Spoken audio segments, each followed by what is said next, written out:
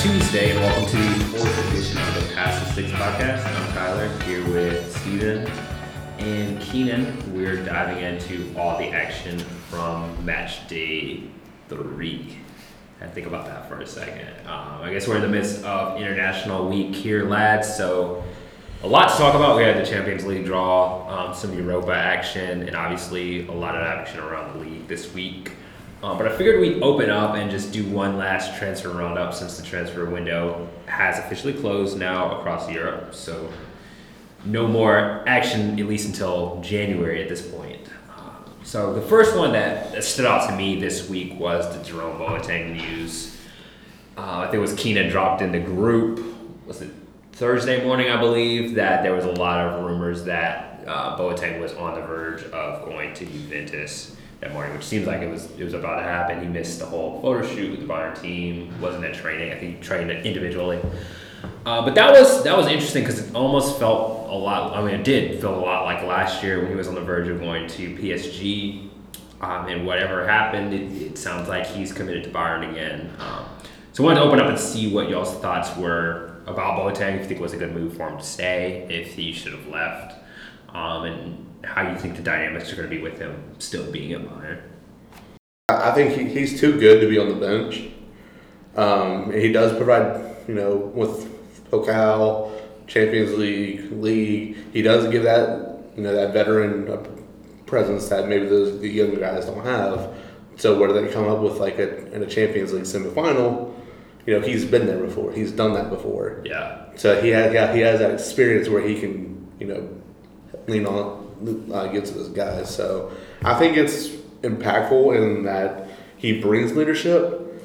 To me, he's kind of like the Naldo effect, where he has his leadership, where he's the leader of that defense. Because I believe he's the only remaining. I guess Alaba too. Yeah. But from that treble winning season. Yeah, as far as the back line goes, you got Neuer, obviously, but as far as your back line. Your back, he's the last one left. Yeah. He's been there through everything. Yeah. So he's seen everything. I think he deserves at least a chance to, prove that he's still worthy of that starting 11. Personally, when Hummels left, I thought Boateng was a lock to stay, just based on depth, because you've got Lucas Hernandez, you've got Zula, Pavard, and those are the only legit center backs. We have Javi Martinez, but I think the feeling is that we don't want to play him on center back unless absolutely have to. So having more of the defensive mid, which I think he's the last of the classic deep line defensive mid, because our other ones you would argue are more box to box defenders with Tolisso and Goretzka, and even Thiago is more of that playmaking midfielder versus offensive midfielder. So I thought he was a lock to stay just based on depth, and like you said, with all the different competitions that Bayern is competing in, that it helps a lot to have that and have that veteran presence on the back line. But I do wonder, there still seems to be a little disconnect between him and the upper management, and we saw that last year and even the year before that, and that's what worries me just a bit, because he's so keen on leaving last year, and he had, on most standards, a bumpy season. And I guess wishing the best for him as a player. And like you said, he's too good to ride the bench for the majority of the year, but I just wonder how much time he's going to get. So what's interesting is, what do you think of Keenan? My first thought was, thank goodness we don't have to play Javi Martinez as a center back. Right. There's so many rumors going around. Oh yeah, we'll just put Javi as our backup center back. And I just really don't want him back there, because I really don't want Kimmich in the midfield either. Yeah. And if we can get Javi back, we don't always need a CDM when we play teams, but when we do, I'd prefer that it was him as opposed to taking the best right back in the world out of that position. So, Boateng is, like you guys said, he's a veteran, stable presence back there for the most part. Obviously coming off the bad World Cup, it can mess with you. You don't get the same off season. He's still the fastest defender we have, right? Did he not win the speed competition in defenders for the last 3 years for Bayern? Pretty sure he's been clocked as the fastest defender for Bayern. It's a good question because I had heard rumors that actually Zula was the as far as certain sprints, the fastest player on the team. Right, and so, but when they've gone head to head, I think even Boateng posted it on social media that he had won those competitions in training. I know there was a lot of like KHR even said it coming up on the U.S. tour that Boateng was in some of the best shape he'd seen in a while, and so I know he really wants this to be his comeback year in a big season.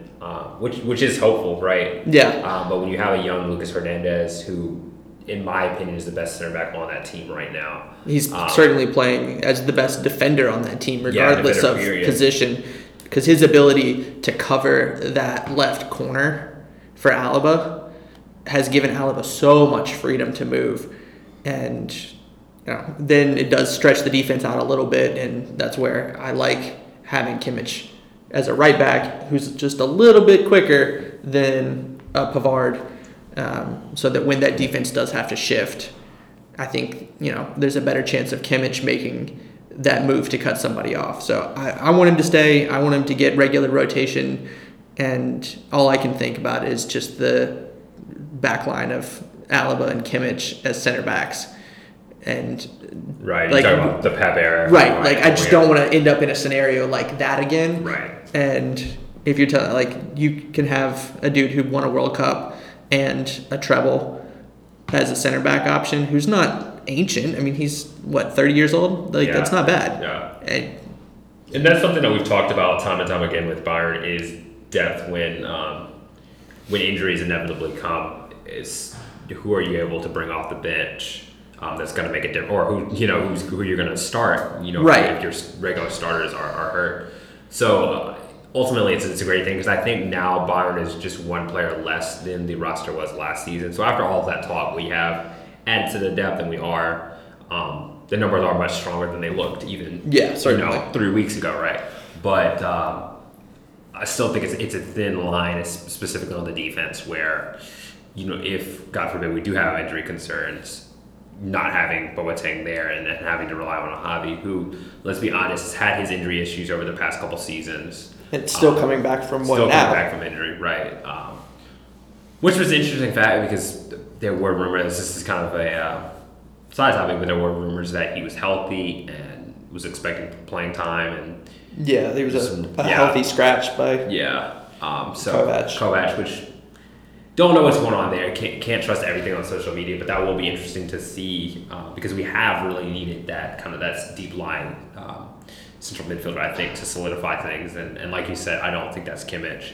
I really want him back at fullback, and I think that we can't have both, right? We can have a Kikini too, where we can have Pavard and we can have Kimmich, and having a good rotation of that along the back line is only going to make us better when we're going into different competitions, and we can switch things up and say, all right, Pavard, you're going to play right back. Even give Kimmich a rest. He played every league game, every minute of every league game last season. So, he can do it, but every season you're a little bit older, and I think that having him full energy in the tank for Champions League is going to be the most important. Like how much of playing every minute of every game in this regular season for the Bundesliga wears on him for a Champions League matchup. Right. Whereas, even if we're just giving him one game off and we're slotting in Pavard for that whole game, right, as opposed to Kimmich and just prepping for that one game, or even like a Polkau game. Yeah, exactly. So, it was, and we'll talk more about how Bayern lined up and our thoughts with that in just a bit. But he very much is an Energizer Bunny. And then, of course, the Konoplyanka to Shakhtar move. This to me highlights a lot that's been going on with Schalke and their transfer policies and what's been going on. Bild finally reported that the transfer cost for him to Shakhtar was $2.5 million.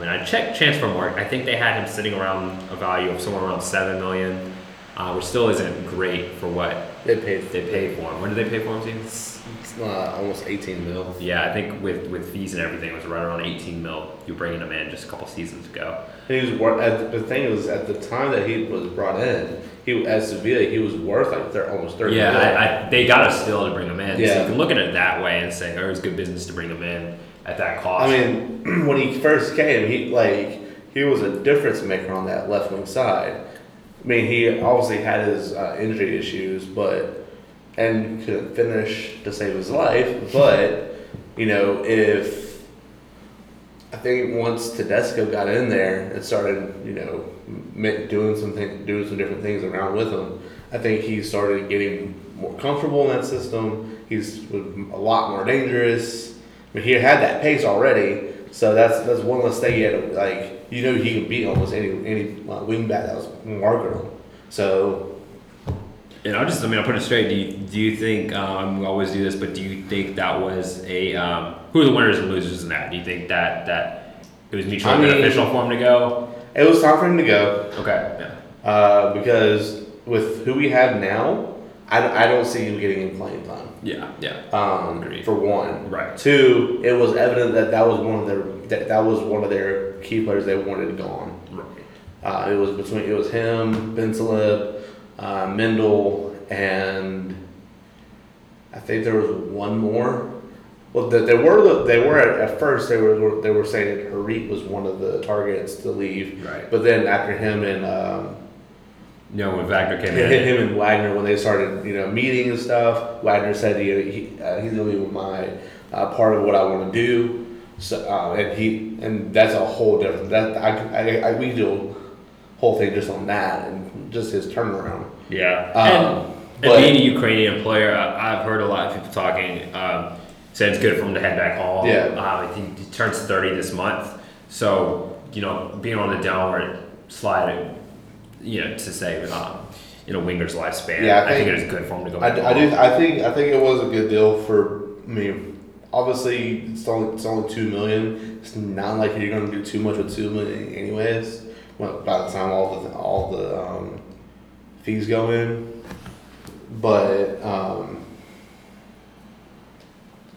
I think it's a win-win. I don't know what Shakhtar's I don't know too much about their team. I don't know who he will be replacing or anything. Yeah, well, from what I hear, I mean they're going to win their league, so it's guaranteed silverware. And they're always competitive. And they're going to be in their Champions League. So yeah, he's obviously played in Champions League, played exactly. last year. Exactly. So he has a little bit of that experience. Right, and he had a big goal in Champions League too. Yeah, he did. So you're bringing in an experienced. At this point you could call him a vet.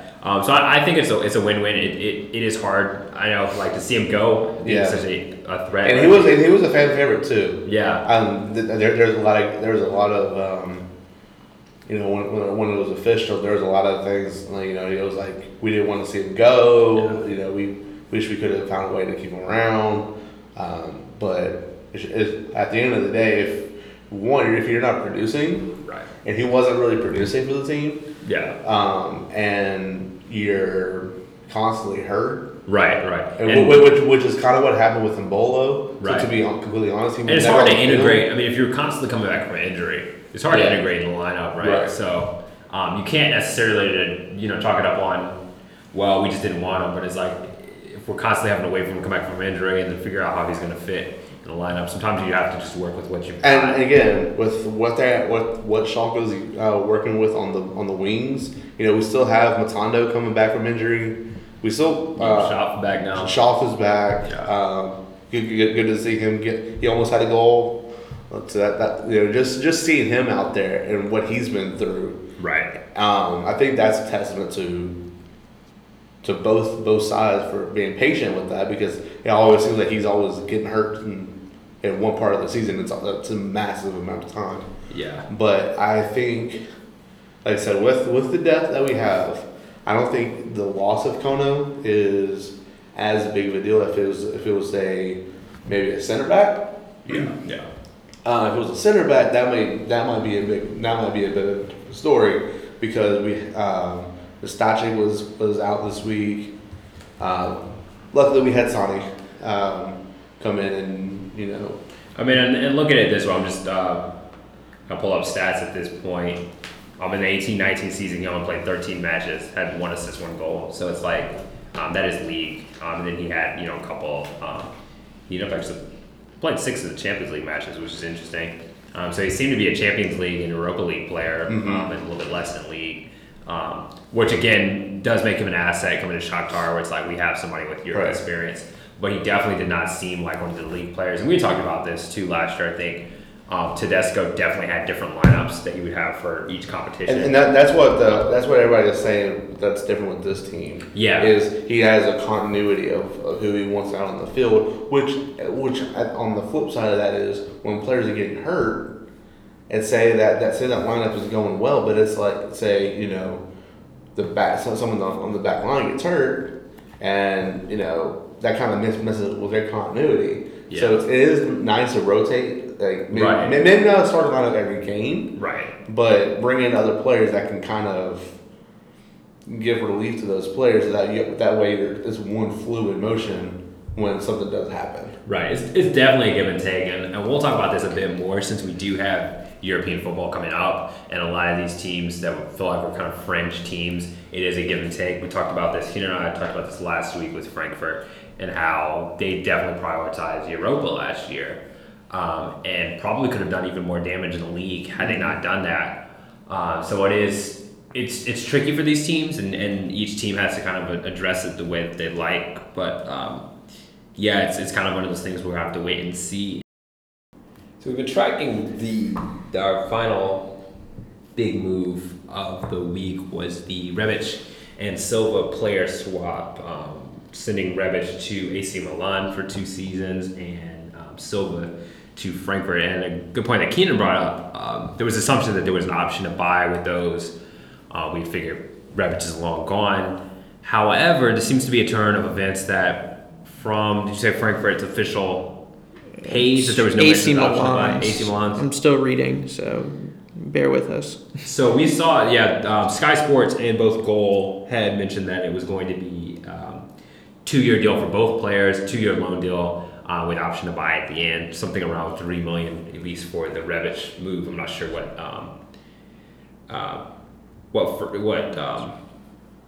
Frankfurt will be paying on the other end, but we're going to continue to look at that and see if we can dig up any legitimate facts based on the option to buy, because I do think that does make things interesting. That changes, to me, it changes the whole complexion of the deal.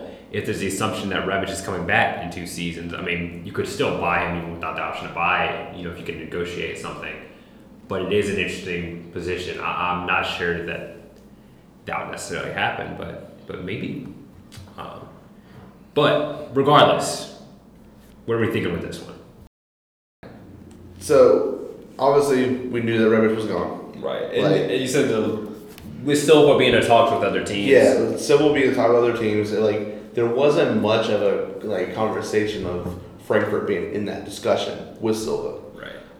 You know, either Schalke was interested. There were some clubs like in England and Spain that were also monitoring Silva as well. That were like, oh, maybe like that they may be interested in the fact that he goes to Frankfurt on a loan on a swap with Rebic. Yeah. It doesn't seem an equal swap.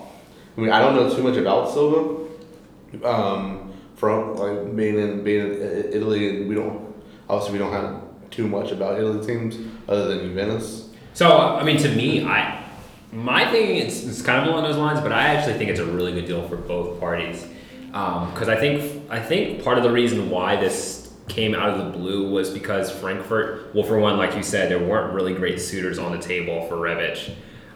You know, I think Jovic jumped to that Real one, which we can all agree as he should. You know, even if Real is in shambles, it's still an upgrade. That's a different move.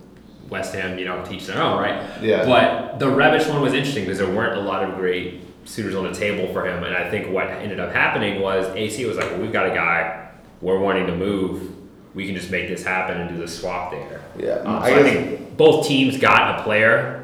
And they both. But I still think it's a downgrade from Frankfurt. For Frankfurt? Yeah, from Frankfurt. From Frankfurt. Oh, to AC. Because AC has been in shambles for years. Yeah. And so I think they might be in Europa. I don't even know if they qualified this year or not. But at least with Frankfurt, you may have a chance, and with Europa, they have a chance to win Europa. Like, I don't see any teams that can really compete with them in Europa. Yeah. I mean, I'm with you. It's an interesting, and I guess that's what, again, we'll have to keep an eye on if there's no option to buy. And that might have been what played into it. So I'll go there and play for a couple years and then see what other Could be like options a I have. Gomez situation. Right, or I'll come back and then you can sell me. Because very well he could shine and say, I don't want to be an AC long term. Come back to Frankfurt, and Frankfurt can sell him for even more. Because what it was looking like, most of the offers that I saw were around 30 million, which for a player of Rebic, take it back a few months prior to the injury, and when he was still the number one at Frankfurt, we'd say, his price was astronomical. And I think that the injury backed him down, and then with the other attacking options that they had, he even fell, I'd say, to the third option at times last season. And this season, you could really tell that he was just, for whatever reason, he was out of it. I mean, even with this team, he didn't seem to be their biggest threat if you watch the games. Yeah, I think Kostic kind of took that over. Yeah, Kostic has been phenomenal, and great to see him shine because he's definitely been one of the players that wants to see really break through. So, it's interesting. As far as Silva, it seems like he just wasn't a good fit at AC. Wasn't getting a lot of playing time. For national team, he has shined. I think a couple seasons ago he had a really big season. So, be interesting. I think this is kind of a redemption year for him coming to there. And there's definitely room for him to shine alongside Dost on that attack. So, he's a player that we hate to see go. I mean, all things considered. He has had his huge moments. We think of the Pokal final against Bayern. You can still see him sprinting down the field to the fans. And that was part of it too. I really think that with Kovac, it's one of those like player-manager relationships that he really shined under Kovac and didn't have as much of that joy after that. So that could be part of it. He might just need, new scenario, new start. So and then a return to Italy, because remember he was with Fiorentina originally. True. So he started at Fiorentina as his Right. first major club, and then was on multiple loan spells before making the move to Frankfurt official. Right. So not a lot of starts or games at Fiorentina, but the Italian league is not something he's unfamiliar with. Right. Match up against Ribery. So, so that. It's funny because it's kind of a quiet end to a pretty wild transfer window. It seemed like at times like anything could happen. It's kind of like, okay. And like you said, the Rebic thing, it's funny because at that point, I don't think any of us, when Doss came in, it was kind of like, okay, maybe he's still gone. And it seemed like they were making that as a preemptive move. But it still was kind of like, it seems like he's going to stay. And then Stevie's boy, Embolo. So Embolo, did he score again? He scored the one goal for Oh, Gladbach. shoot. I didn't even see. That's 2 weeks in a row then, right? Yeah. If only we had a picture of Stevie's face right then. Man. Oh man, Stevie, your face was priceless. I think he's going to be nice there. Ooh, I'm congested. We have our, still feels like summer, but getting fall allergies already, which is just the worst. But hey, we're at the meat and potatoes section, the full course meal, match day 3 of Bundesliga. Does it get any better? Yes, probably match day 4, but here we are. So just gonna dive into these games like we normally do. Some games we'll cover more than others, but this first one I know Keenan is very hype about because of his fantasy league. Big man, the Leipzig-Gladbach match. Why are you pumped about this one, Keenan? Well, I'm pumped about it because I have Timo Werner on my fantasy team, and he decided to score a hat trick. A hat trick for Timo, who is not good enough for Bayern. Just for Bayern. Reportedly, not good enough for Bayern, despite my strong objections. So I think we all coming in. I think we all called this one, didn't we? I think we all had Leipzig. Yeah. And we all have sung praises of the great Red Bull manager. Yeah, Steven even has gone on recording saying that he sees them at the top or somewhere around the top, competing for the title. Which I agree with him. Right now they are playing otherworldly football under Nagelsmann. Might be a slight exaggeration because they haven't had a true test yet, but they are looking very, very good. Gladbach's their closest thing to a true test they've had. But Right. But again, we got the marquee fixture with them and Bayern after the international break, which everyone is looking forward to. They are really good. I think one of the things with them, they're very young. As Keenan said last week, they're the youngest team in the league. They have a lot of depth, basically in every position. They got depth. We've got, Konate, who I don't think has had a lot of time right now at center back. Then you've got just a plethora of wing and frontman options. And this is while Timo scores a hat trick. Will is just going off. Do you think we'll see his biggest year yet? Do you think this will be his biggest goal scoring year yet? I think so. I mean, he now has. I don't know necessarily how the previous managers, if they were using him correctly or not. But I think Nagelsmann with how he played with how he used with Hoffenheim and stuff. I think it was very, very, very evident that this is a manager who can unshackle Werner, and this was our fear when it was announced that Nagelsmann was going to take over for Liverpool. Was what is he going to do with Timo and that whole entire team? Because they're already dangerous as it is, but then you add a coach who can actually who's good, unlike that Super Saiyan. Yeah, who has that attack mind. Yeah. He's been heralded as the next best young managers in the world. Yeah. So. And I went on last week and said I think that he's the best manager in the Bundesliga this season. I really do. I just don't think anyone's really close to him right now. I mean, obviously, his manager's more experienced than him, but as far as just the ability to get a team to play at a super high level, it's unmatched right now. And we can compare this team to his Hoffenheim team, and that team in a lot of ways overachieved. I know last year they sunk a little bit. You can look at all the players that they lost. I mean, they got rated. Every year they were in the league, they've gotten rated. Bayern's been the receiving end of some of those big moves. So you can see a lot of that. And even with that rated team, he still overachieved and pushing in Europe. The league, they fell off a little bit. But some of that too was coming down to not closing out games, and that was due to lack of attacking players. And you look at what he's got now, he's got the pieces that he was missing at Hoffenheim, and now he's got those tools. It's crazy. Anything to say about Gladbach this week? I mean, can we really? Yeah. I think that they're still going to grow and develop that team a little bit. I don't think this says a lot. I think that they were facing the better team won, and it was a margin that probably shouldn't have been. I mean, RB just took full control of that game. I mean, it's hard for Gladbach when Hazard was your best player and you lose. I mean, it's going to take some adjustments as well. So I think they'll be all right. Embolo, big numbers from him this year. I think he'll do double-digit goals. Yeah, I can see that. As long as he stays healthy, he's a double-digit threat every year. I know it's hard for you to say.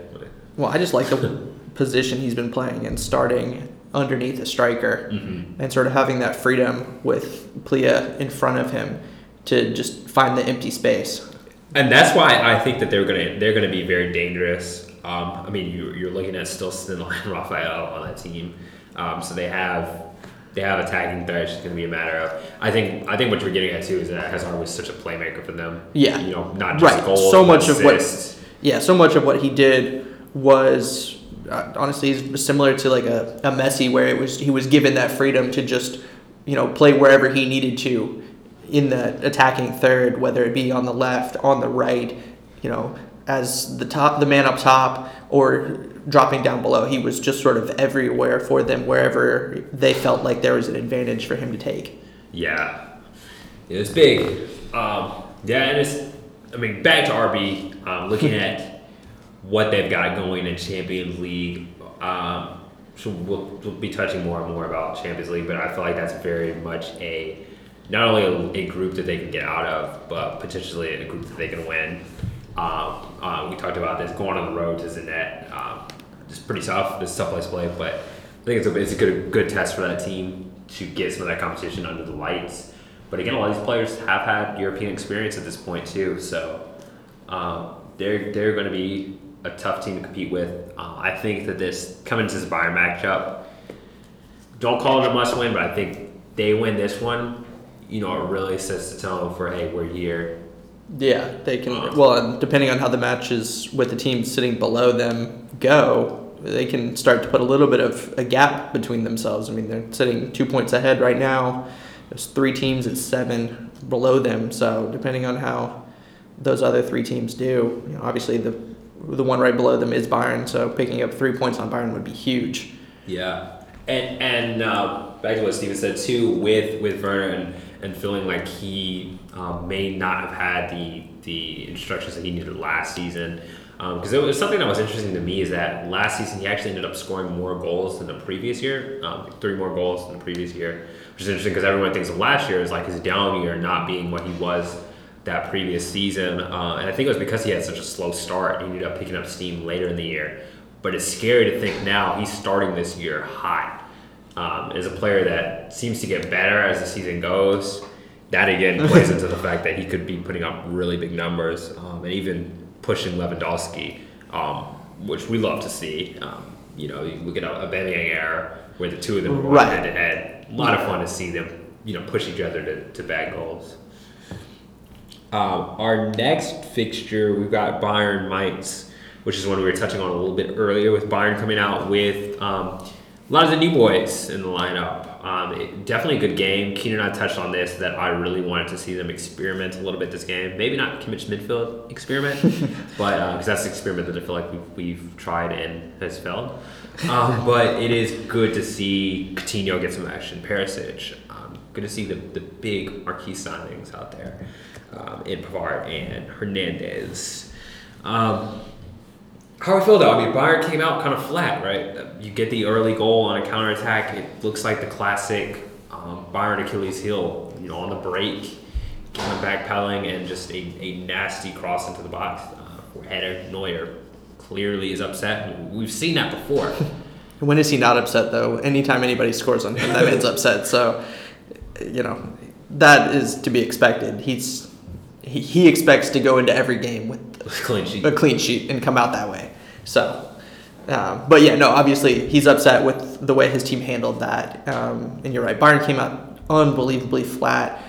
I still think that their passing is just not quite where it needs to be. Even if their passes are getting to where they need to be, they're just not. They might get to the player. They're not getting where they need to be. We're not playing guys into space. They're having to stop their runs or go backwards. And it's killing some of those momentum opportunities that we have. The ability to attack on a counterattack or, get somebody on a quick move on a break aren't there when those passes aren't going there, or we're putting ourselves into a bad scenario where we can be exposed on a counterattack. Yeah, yeah, exactly. And that's what it looked like, because it looked like it was about to be a turning point for Bayern. And then, of course, you lose the ball and Mainz is on the break. Which on one hand, it's hard to be critical because it's a 6-1. We talked about, got to see Davies come in. He got a goal. You got to see Perisic get a goal. In a lot of ways, it was a dream day. Lewandowski still gets his goal, which, the commentators were even saying, like, you thought he wasn't going to get it? Yeah, right. So, in a lot of ways, it's a dream day. 6-1, you started to pat that. We saw the great Alaba. Right, Alaba free kick. Congrats on the upcoming child for Alaba. So it was an exciting day. Again, it was another week where Bayern felt like they had that swagger at the end of the night. Right, but it'd be nice to see that swagger from start to finish. Start to finish, especially like a team like Mainz. Right. Then, gosh, this one. Sort of the polar opposite, and we go from a game that had 7 goals to a game that had 0. Leverkusen, Hoffenheim. It's funny because last week I went on and I said that I felt like Hoffenheim was going to stifle this Leverkusen attack, which we were all singing the praises. I mean, all of their stats were just incredible. I mean, they still are, but just leading the league in sprints. Havertz, Bailey, Ian Vollen, like all of them just running around, just felt like they're having a great time. And then they run up against brick wall this week. Crazy. 75% possession to Leverkusen, 25 Hoffenheim. We got 20 shots for Leverkusen. Granted, only 2 are on target versus 6 shots from Hoffenheim. 19 corners for Leverkusen in this game. And zero for Zero Hoffenheim. Which really, it was Leverkusen just sitting on Hoffenheim's half and just could not get anything in. Which it's a tough day for Leverkusen because even their social media feed, which is one of the best sports social media feeds out there, just that it's just not our day. Just unlucky. And we even described it as one of the FIFA games where you're about ready to throw control through the TV. Just super frustrating night for Leverkusen. I think the big takeaway for me is that they've got to put this game in the rear view and have to move forward because you can't dwell on that. I mean, it's frustrating, but you've been playing phenomenal. The attack was going to get there, and you didn't get scored on either. So, yeah, I mean, I guess the consolation in that scenario is that you take a point. Yeah, you take a point and you move on. One of my first thoughts after seeing 19 corners was, man, if Kiesling was still there, you gotta assume he would get at least one of those, right? Yeah, that's the one thing that's kind of worrying is on that many corners you can't get anything in. But Hoffenheim, I mean, they're not easy. They're tough, especially when they can get settled. And that was part of what Nagelsmann had instilled in them too. Is they got a good defensive shape, but still like that many corners, you think something would get in. True, but this Leverkusen's not a tall team. I mean, outside of, I guess, Havertz. Taz has some off corners though. Havertz too. If you can get like a ball just even on the ground, you got to trust that ball is going to put it away. Coach, it just true, but I mean that, like we said, the Hoffenheim team's solid defensively, and they got some big boys back there. You know what, Bros too. Yeah. I'm sorry, but you got to get something on the corner there. Oh no, I'm with you on that one, but I mean like.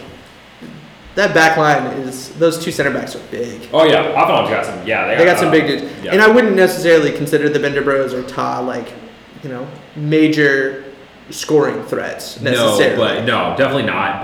But on 19, you'd you'd think that at least one of them is going to connect. Right, you're evidently not. But yeah, I mean, you had Vogt is he's one of my favorite players just a couple of seasons ago on Ultimate Team. I mean, just an absolute beast, like 6'5". Yeah, just 200 pounds. Like him and Zula that year, it was just disgusting having the two of them on that back line. And even times Vogt would play like a CDM role, which is just terrifying.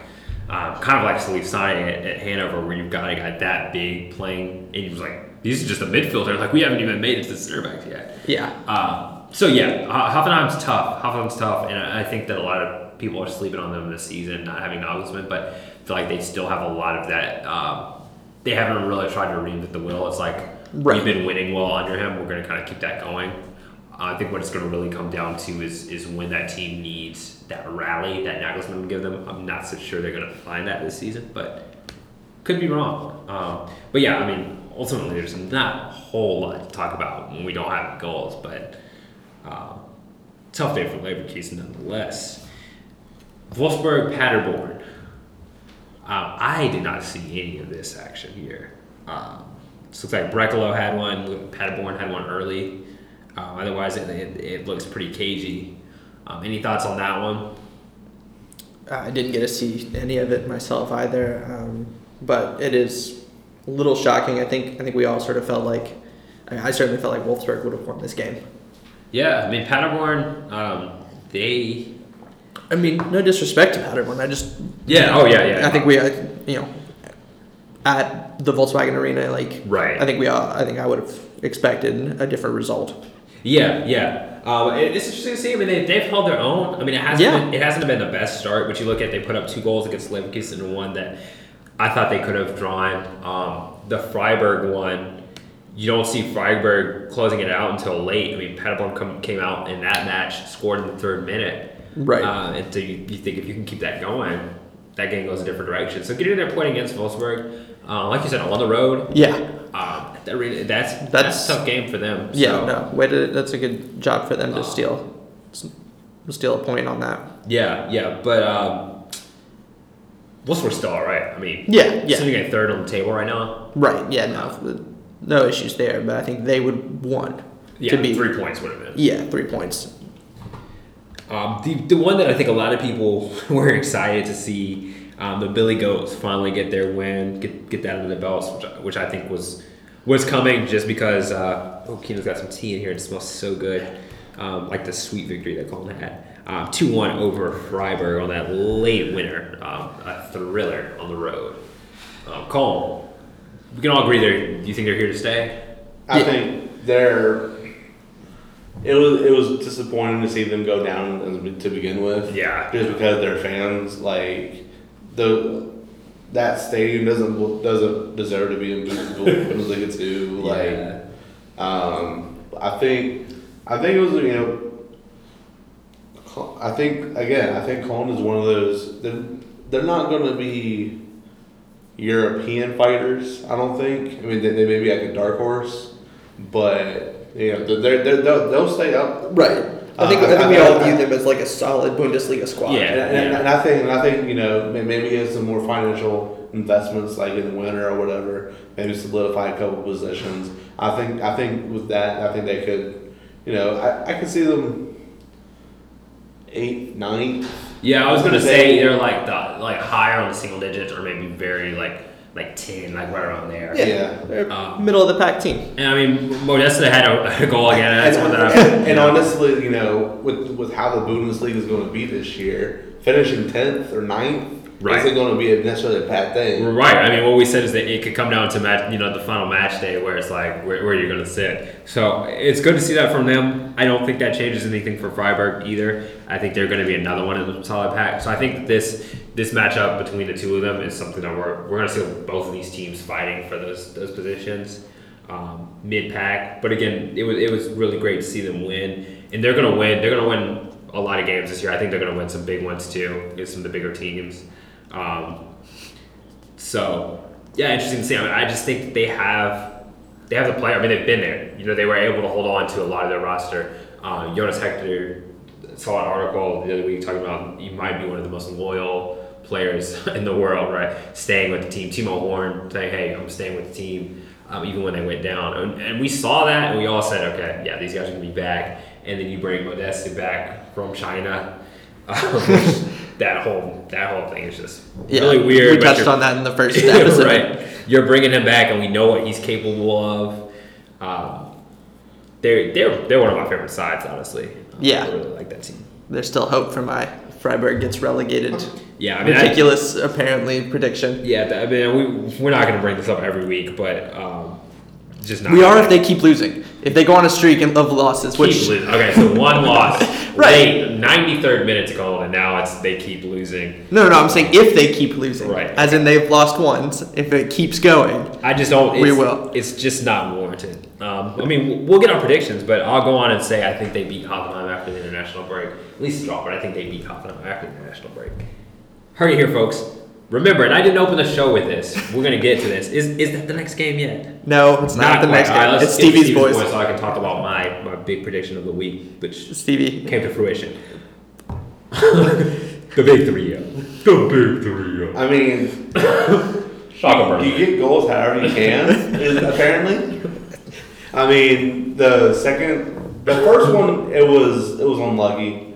There wasn't too much he could have really done with it. The second one, it was a great pass from McKennie to Bergstaller. Bergstaller, I think it would have been a Schalke goal no matter what, because McKennie was right there at the post to poach it in, even if it did go far. Bergstaller should have had it one, he skied of one, it's 5 feet in front of me. If he just puts it in the corner, it's a goal.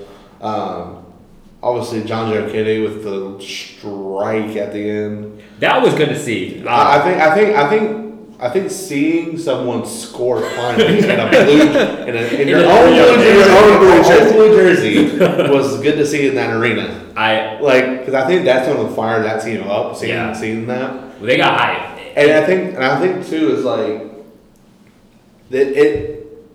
And I said this before, you can tell just how much that win meant to Wagner. Yeah. Just by the way he was saying after the game. First one in charge. Right.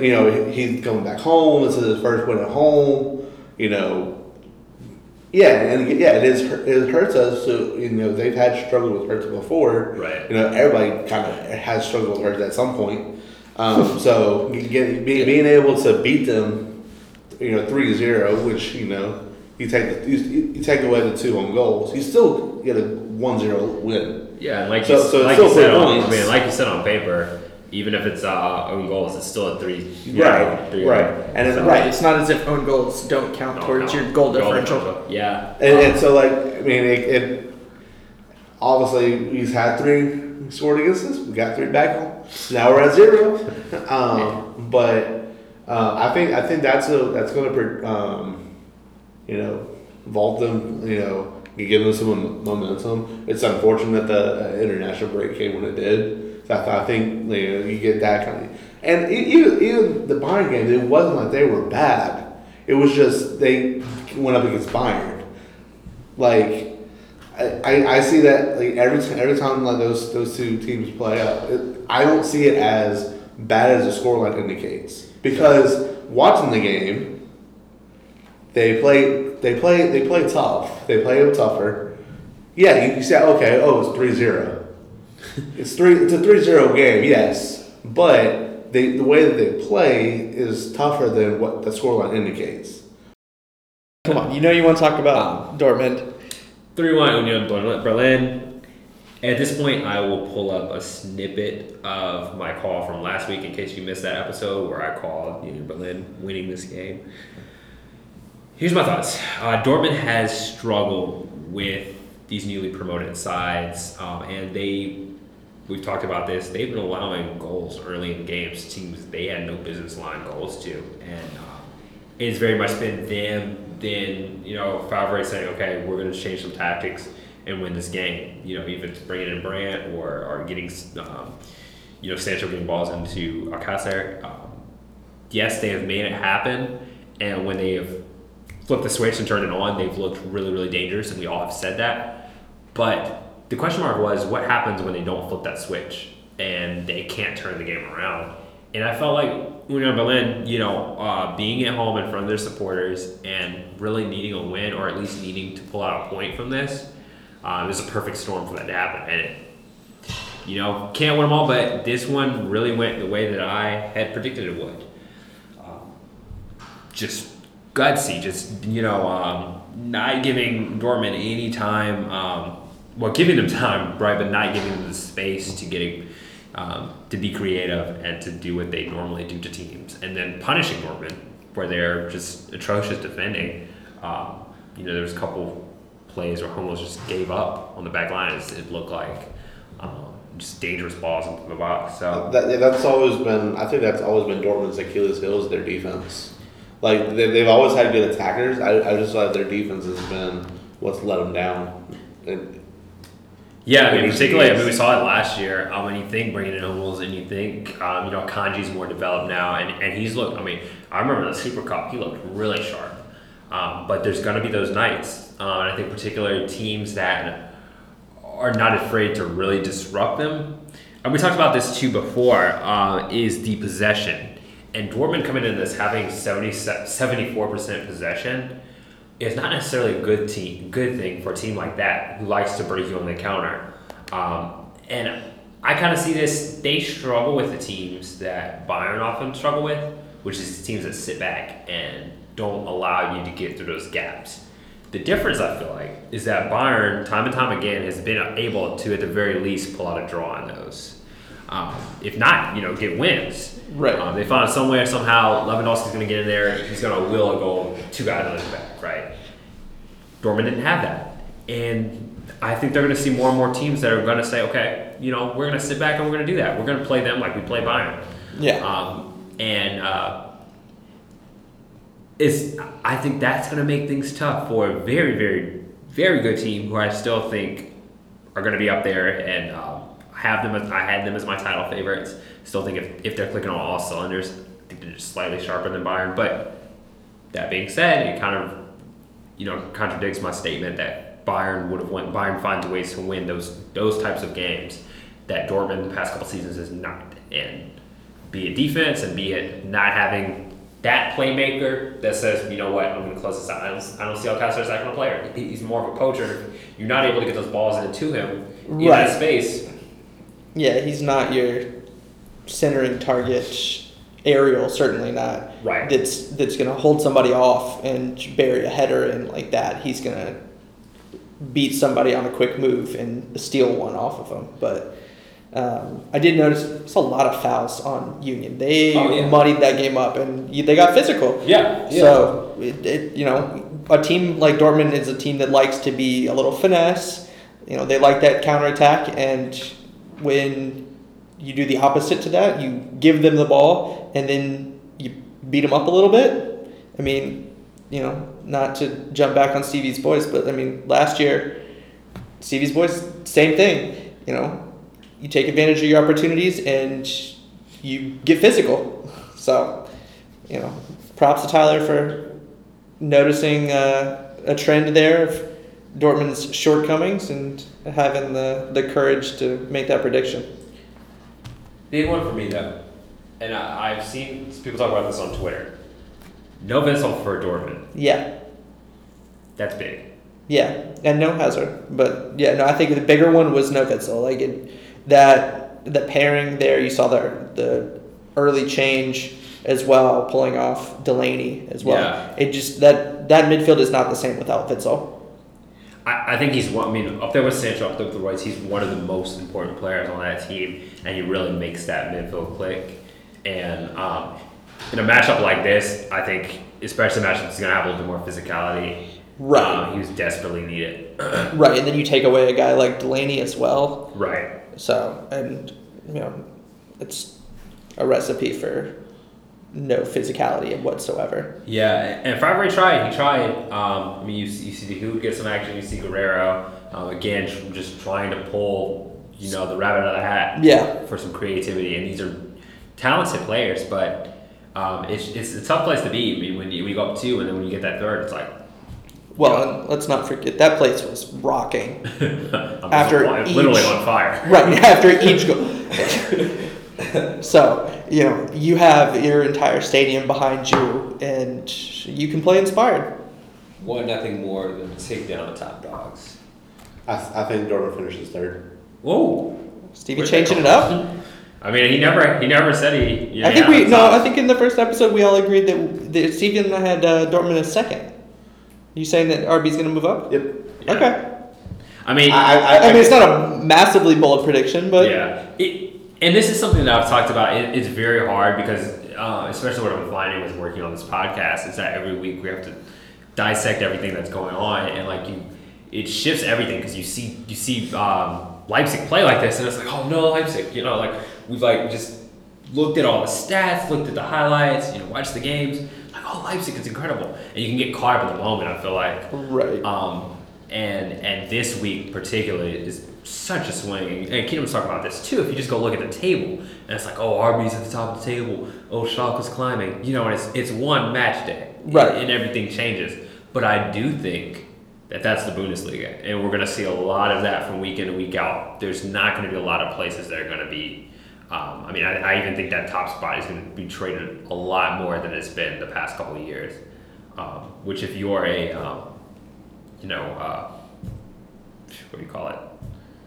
A casual fan, or you have fan? a fan that has no alliance. Okay. Yeah. Yeah, like if you're just some random bloke watching the game, right. It's fun from an outside. Right. Yeah. So from an outside perspective, with no vested interest in a particular team, right, and you're just especially if you just enjoy good soccer. I mean, I get it that everybody hates Leipzig. Everybody hates Red Bull, right? Like we hate the Red the Bull man, line. right? But hey. And now for our Sunday fun day fixtures, we had the Bremen Augsburg and then the Frankfurt Dusseldorf. Big week. I mean, I don't want to jump over the other game, but it's been a big week for Frankfurt, who has struggled. But again, they've showed the grit that Frankfurt has. But we'll start with the Bremen Augsburg game.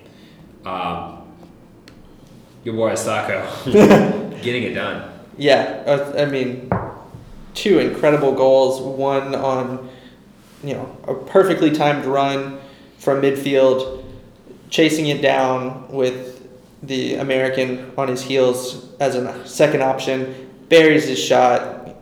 Then the second one, just a terrific volley. Yeah, that was beauty.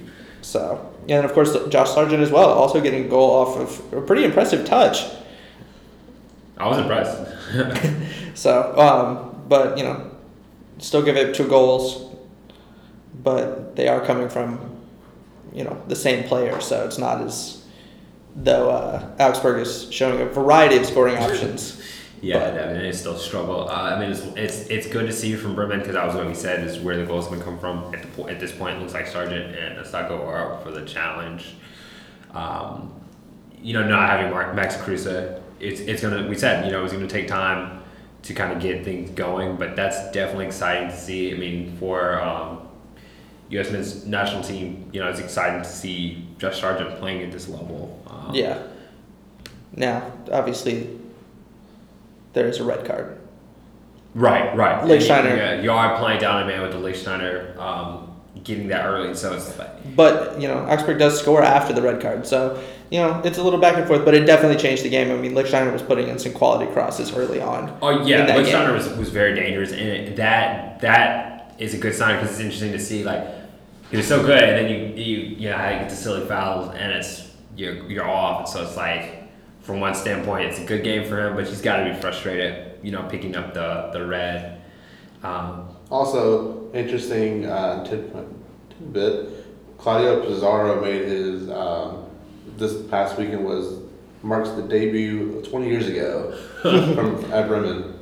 Wow. And he came on for a dude who's Sargent. Yeah, for Sargent. So man who's Is 19 years Sargent old. even 20? Yeah. No, he's 19. Yeah. And comes in for a guy who's 21 years younger than him. Wow. So he's the ageless wonder. Yeah. Making his is this his 4th trip with Bremen? Is this the 4th time he's been with this team? I think so because this Yeah. would be, something like that. Maybe 4th or 5th. Yeah, he's been around the block more than once. Yeah, and I mean it's awesome to see him still kicking. Really is ages. I mean, definitely one of the more I mean, statistically wise, definitely not, but I feel Yeah. like overall one of the more underrated strikers, in the league. Just a legend, and I think that means a lot for Sargent and these younger players to get to learn from him. I mean, you just think about everything that he's been through and being on that Bayern squad, and being a big part of the Bayern squad. Looking back at a very dangerous team and him being such a big threat. Good to see for Bremen. Another tough day for Augsburg is what it really comes down to. Frankfurt getting it done in Europa, so now they are fully qualified. They've put that mess behind them. Yeah, it was a great game for them in the Europa League. And then to follow that up and get another win the next match day. Yeah. Quick turnaround on that, and obviously, can we agree that the new signing has paid off? Yeah, that's awesome. He scores. Coming right in and scoring. The thing with Frankfurt, they've had so many matches because they've had to play all of those qualifiers for Europa League, and they've been cagey affairs. And then, no night in the Bundesliga is easy, and Dusseldorf is always a trap game for teams. So it was very good to see that from Frankfurt, and to see them pull out these big wins. And even with the Rebic news, you hear about them losing Rebic, and you get the big goal from Dust, and then you got Silva coming in. Yeah. I'm excited to see what's going to happen with Frankfurt from here on out. I mean, I still think they just have so many quality players, and maybe a guy who's less headlines. Obviously a new signing's going to have some headlines, but less headlines for maybe the wrong reasons, for being upset and everything, is going to help them. So. And your boy DaCosta, I mean, that's the one that you always sing his praises. He's looked really good. Yeah, I mean, it's hard to beat a dude that's that quick and that big. He's one of the bigger outside backs that there is in the league, and just so strong and quick. Kind of, I mean, he's bigger than. Kind of reminds me of like Ricardo Rodriguez from the Wolfsburg era. Yep. But he's bigger and faster than Rodriguez, and his dribbling abilities. And then Kostic has been a menace with his pace being unleashed. They're a team that not a lot of teams are going to want to face, and I think that it's. We talked about this last week. Is just their schedule is going to be the only thing that I think is going to hinder them. Is having so many different games for a lineup that isn't going to be quite as deep as some of these other, like, Leipzig per se. So it's always what's tough with those fringe Europe teams. But good to see them qualify. Yeah, it's always good to see more Bundesliga squads in Europe. All right, lads. So we are. Well, I wanted to real quick before we head into the final segment of the night. It feels like a late night. The days are getting shorter, so it's dark out. It's still not all that late, but it's getting close to my bedtime. Certainly. Wanted to just real quick, because I think this is kind of cool, is talk about who we saw as our biggest winners of the week, our biggest losers, our biggest shock, and then who do we feel like still has something to prove. And you know what? We're not just going to do teams. If you want to talk about an individual player that stood out to you, go right ahead. So, Steven, I want to start with you. What team or what player do you feel like is your biggest winner this week? And it could be somebody that left and got out of their team. It could be Rebic. I feel like him getting AC was the biggest win. Just real quick. Biggest winner? Yep. Union Berlin. I think it was an emotional win for that club being in the first time being in the Bundesliga in what is it, 20? How long ago has it been since they've been in the Bundesliga? Is it first time ever? I'll double check that while Steven keeps talking. Go ahead. Yeah, it's been a lot of time. It's been a while Yeah. since they've been in top flight. So having them get, especially against a perennial like title favorite, for them to get that win, I think that's going to give them a boost. Are they going to survive the drop? We'll see. But that gives them a great motivation. Like, hey, we just beat Dortmund. We can beat anybody. Yeah. So I think that's going to be a interesting club to be watching out for in the future. Yeah, it looks like it's their first time. First time, yeah, that's the first time top flight. Nothing else for me to say. I mean, you said it. Big day for them. I'm really happy for them. It's easy to go there for sure, but for me, I'm actually going to go Cologne. I just feel like they needed the win more than Union did, having been there. And I think we all sort of expected them to have already gotten at least one win. So I'll go with Cologne as my team's biggest winner. Yeah, and another the late winner. Yeah. I think makes it all the sweeter. Right. Biggest losers this week. Dortmund? Yeah. As a team, yeah, certainly. As a team, yeah.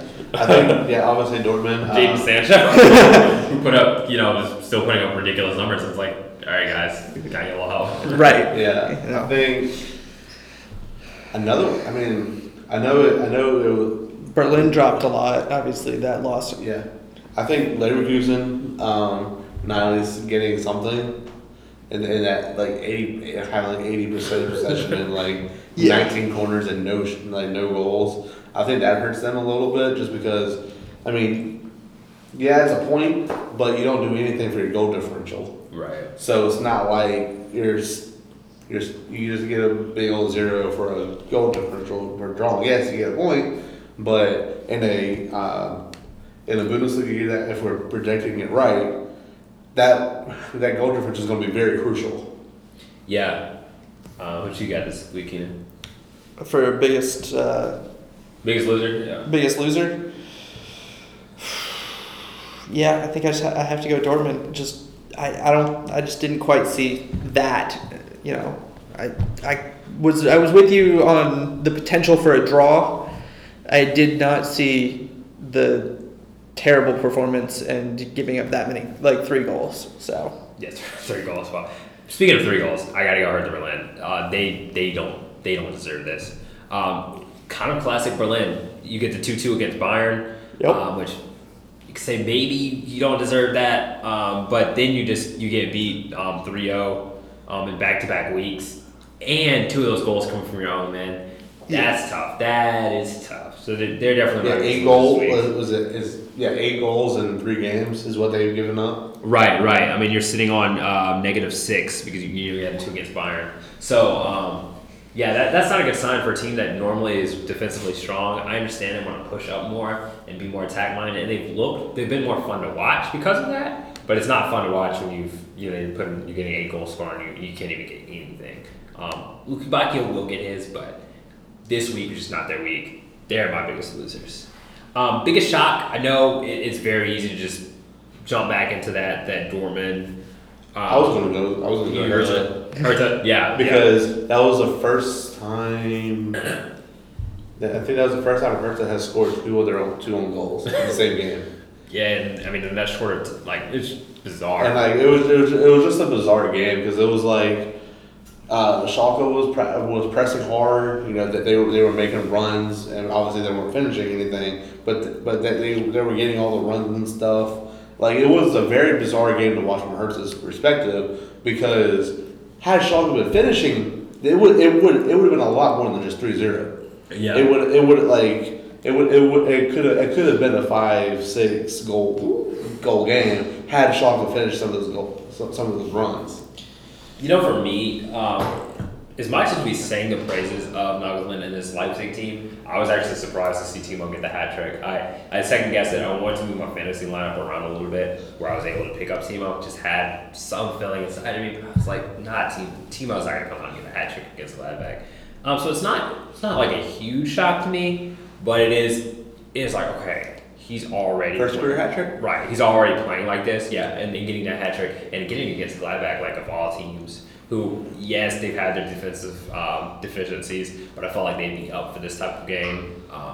You know, having Marco Rosa there, and I don't know, I expected more from them, and certainly didn't expect Timo to come out and get 3. You know, I thought maybe 1 or 2, maybe Yusuf Poulsen gets 1, but that's kind of shocking. Not big shock, but a little shock to me this week. So I actually had 2 different ones that I was looking at. One of them was Timo. Having him on my fantasy team, there was a scenario, I believe, last year. He missed a penalty that would have gotten me the hat trick. Right. And, of course, the negative points from that. It was a bad day for me. I was very upset. But no, so I'll go with my other one. Bayern scores 6 goals, and Lewandowski's only accounting for 1 of those. That's my biggest shock.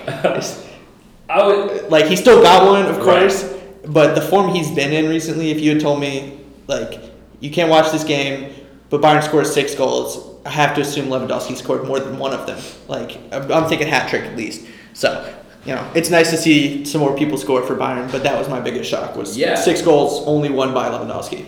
Yeah, for sure. And not only there's a nod, but you're getting Perisic, you're getting Davies, you're getting guys that I wouldn't even, you know, I thought Pavard. Serge didn't play, but I would have thought, okay, Serge coming. Yeah, that makes sense. But you're getting Pavard versus David Alaba too. Yeah. Like, so it came from a lot of different, you know, both fullbacks and both wingers score. Yeah. Big. And then finally, we're 3 match days in now.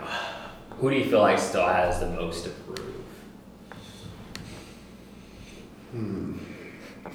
Yeah, it's a tough one. And I want to say Leverkusen, just because I feel like just because of the 3 games they played, you know, they beat Dusseldorf, but they could have easily lost that game too. I think you know, coming in, I had question marks because I think they lost all their friendlies coming into the season. You know, it was like what's going on with Leverkusen. Right. So I think they got something to prove. I mean, and you know, their Champions League group isn't going to be necessarily easy either. You know, that they got put in with Juventus and Atletico Madrid, so that's going to be an interesting thing to watch too. Yeah, I just think they got a lot to prove with saying, hey, we're actually legit. You know, we're not just gonna like come when we want to and not show up on other games, like, and not just show up for the big games. Right. We're gonna show up for every game. And I just think that they got more in them than what they've been showing. I'm with you on that one. I'm with you because I think that we can all say, and we've all said it, Bayern, Dortmund, and Leipzig will be somewhere around the top. So you can say, yeah, I want Dortmund to prove that they can beat Bayern. Yeah, I want Leipzig to prove that they can beat Bayern. But I think the big one is Leverkusen being one of those teams that's just rode the bubble and has not been able to break into that top tier with those other teams. And I feel like keeping Havertz this year and the energy that they've had, they have to expect something higher from this team. They have to. And even if they do have an early access in Champions League, just due to the difficulty of that group, that's all the more reason why they need to turn up for the league and really make an impact, and not settle for just being a mid-pack team that. Especially when goal differential can make or break you being back in the Champions League. Right. Yeah. Even getting back. Or even Europe in general. Right. So yeah, I'm with you on that one. I think they still have a lot to prove. Whereas the other big dogs would just say, yeah, at the end of the year, if they beat Bayern, like then they prove something. But like Leipzig has a ways to go. Who you got, Keena? I'm gonna go with Leipzig. You know, Okay. especially considering the fact that they have Bayern coming up. Like, all right, you're 3-0. Like, you look nice. You got this new coach. All right, prove it. Like, show us against, you know, the best team. You know that like it's less of a long term prove it and more of a all right next week or in 2 weeks show us what you got.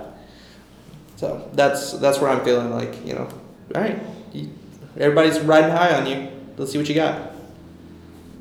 That's been a pleasure. It's been great to see you back. Feeling fit, Stevie, back from injury, sickness, Illness. It's been rough. Individual training. Glad you're International break. to send in those. We will tune in next week. Probably do something a little bit different this week. We'll talk a little bit and figure out probably do something a little bit different since the international break. Maybe we'll talk about some of those games a little bit. I know we didn't talk a whole lot about Champions League and those things. Once we get a little bit closer to those games, we probably hash out the Bundesliga teams, their chances in those. And of course, Europa. I think that's everything, lads. PES 2020, just a few days away. How many days now? 7 days? What are we away? Yes, Tuesday. Tuesday. Yeah, 7 days. So the 20th or the 10th. Yeah, about this time of night, the download should be good and hot. the hard drive should be running. Early predictions, as always, I'm gonna run the league this year. Nothing new there, so can't wait to fill you guys in on how bad I beat the lads. No objections here on that. It will happen. It will not happen. All right, everyone, thank you again for tuning in. As always, we appreciate the support. Smash the like, comment, share this with your friends and family. We're just a fun stuff. So, A solid group. We love German football. You got guys that want to be on the show, hit us up.